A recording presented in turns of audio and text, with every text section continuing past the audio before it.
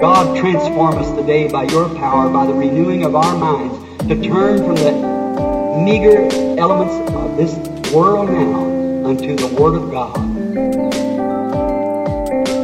Psalm 119, verse 59 and verse 60. I thought on my ways and turned my feet unto thy testimonies.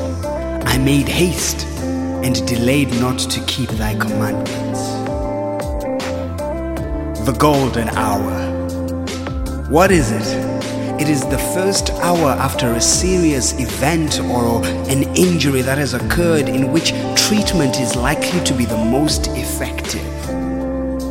I've been hearing this song lately going about golden hour, and it just got me thinking that where does this term come from? And I found out that it comes from this medical theory that the best moment and the best period to be able to resolve an injury is right in that first hour.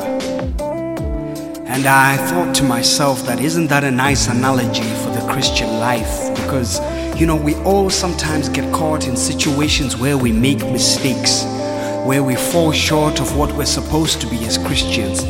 But the real mistake is the mistake of trying to keep it within yourself, trying to manage the situation and not to correct the situation. We miss out on that golden hour, that opportune moment that we had to just bring our confessions before the Lord and just say, I messed up, I made a mistake. Rather, we choose to internalize our problems. The golden hour. It is the moment that will allow you to turn your feet to God's testimonies. It is the moment that when you acknowledge what you've done is wrong and you have thought about your ways, it allows you a path to quickly realign back to God's program and the way that He wants you to live. But most of the time, you see, the problem is we are walking past our situations. You make a mistake and you don't want to address it. You make a mistake and you don't want to be called out. You don't want somebody to know that you've fallen short. And yet the reality is, what you don't realize is others are falling short too. The only difference is that they're making their lives right and they're finding an opportunity to realign and to find themselves walking again according to His testimonies. They are seizing the golden hour. Seizing it. I don't know how many cases I've read online of somebody who got sick, and it says quite clearly that had the ambulance arrived within that hour, had the ambulance been there in 30 minutes, that person would have lived. What does it mean? It means that all the resources to save a life were there. But unfortunately, there was a failure in the process. And oftentimes that's simply what happens. You are shielding your mistakes and you are shielding your thoughts, thinking that you are protecting yourselves, but actually all you're causing is for yourself to die. Had you quickly ran for help, had you quickly looked for support, you would have actually found the route to life. And that's what David is trying to tell us in this verse. He doesn't say that I slowly, at my own tempo, when I feel ready, when I feel like it. No, David says, I made haste and delayed not to keep thy commandments. Brother, I tell you, the golden hour can produce so many great believers. Even out of a situation where you hadn't been walking quite right and your ways hadn't been right, all it takes is that in that moment of reflection, seek the right help, seek the right answers at that hour. Find that place where you can resolve the mistakes of your heart and pour them out in confession so that you can align yourself back into God's testimonies. The journey of a believer is not a spotless one. The journey of a believer is a constant renewal, a constant journey of becoming better, of shedding off all the weaknesses and the things that don't so easily beset us, as the scriptures tell us. But it needs a person to make use of that golden hour. You see, nobody can convince you because you're in that space alone. It's the decisions that you make and the choices that you make in your golden hour.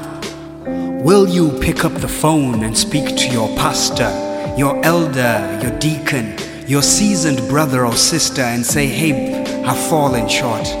I haven't walked the way that I should have. Please help me.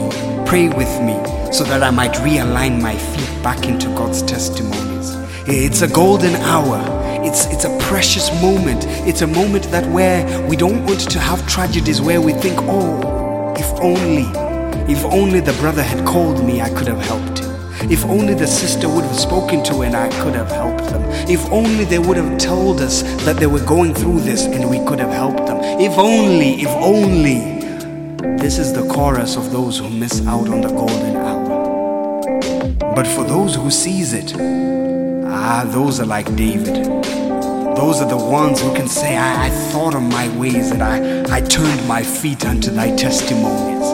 My mistakes have only created a path for me actually to draw closer to God, because I don't want to dwell in them. I don't want to become a product of them. That's why David goes on and says, I made haste and I didn't delay to keep thy commandments. So just think about it. In your golden hour, are you making use of that time? As I thought of what I've been, Lord, I've turned to you. I don't believe there's a one of us lives daily, but what we have to turn every hour to Him. I need Thee, oh, I need Thee. Every hour I need Thee. Oh, bless me now, my Savior, I come to Thee. I come, Lord, I'm standing, that's all I can do. I'm standing because I'm convinced that I'm wrong and I'm asking for Your mercy. The reason I keep holding because people keep standing. How do I know that just 1 minute longer might mean the difference of death and life in an hour or two from now? Some boy with a trombone heart attack, knowing that he's going out to meet God. And on his bed, screaming. I thought, what if I just stood up there tonight at the church? I'm so bothered now, I don't know what to do. Stand now, friend of mine. Come to this fountain. God will give you mercy.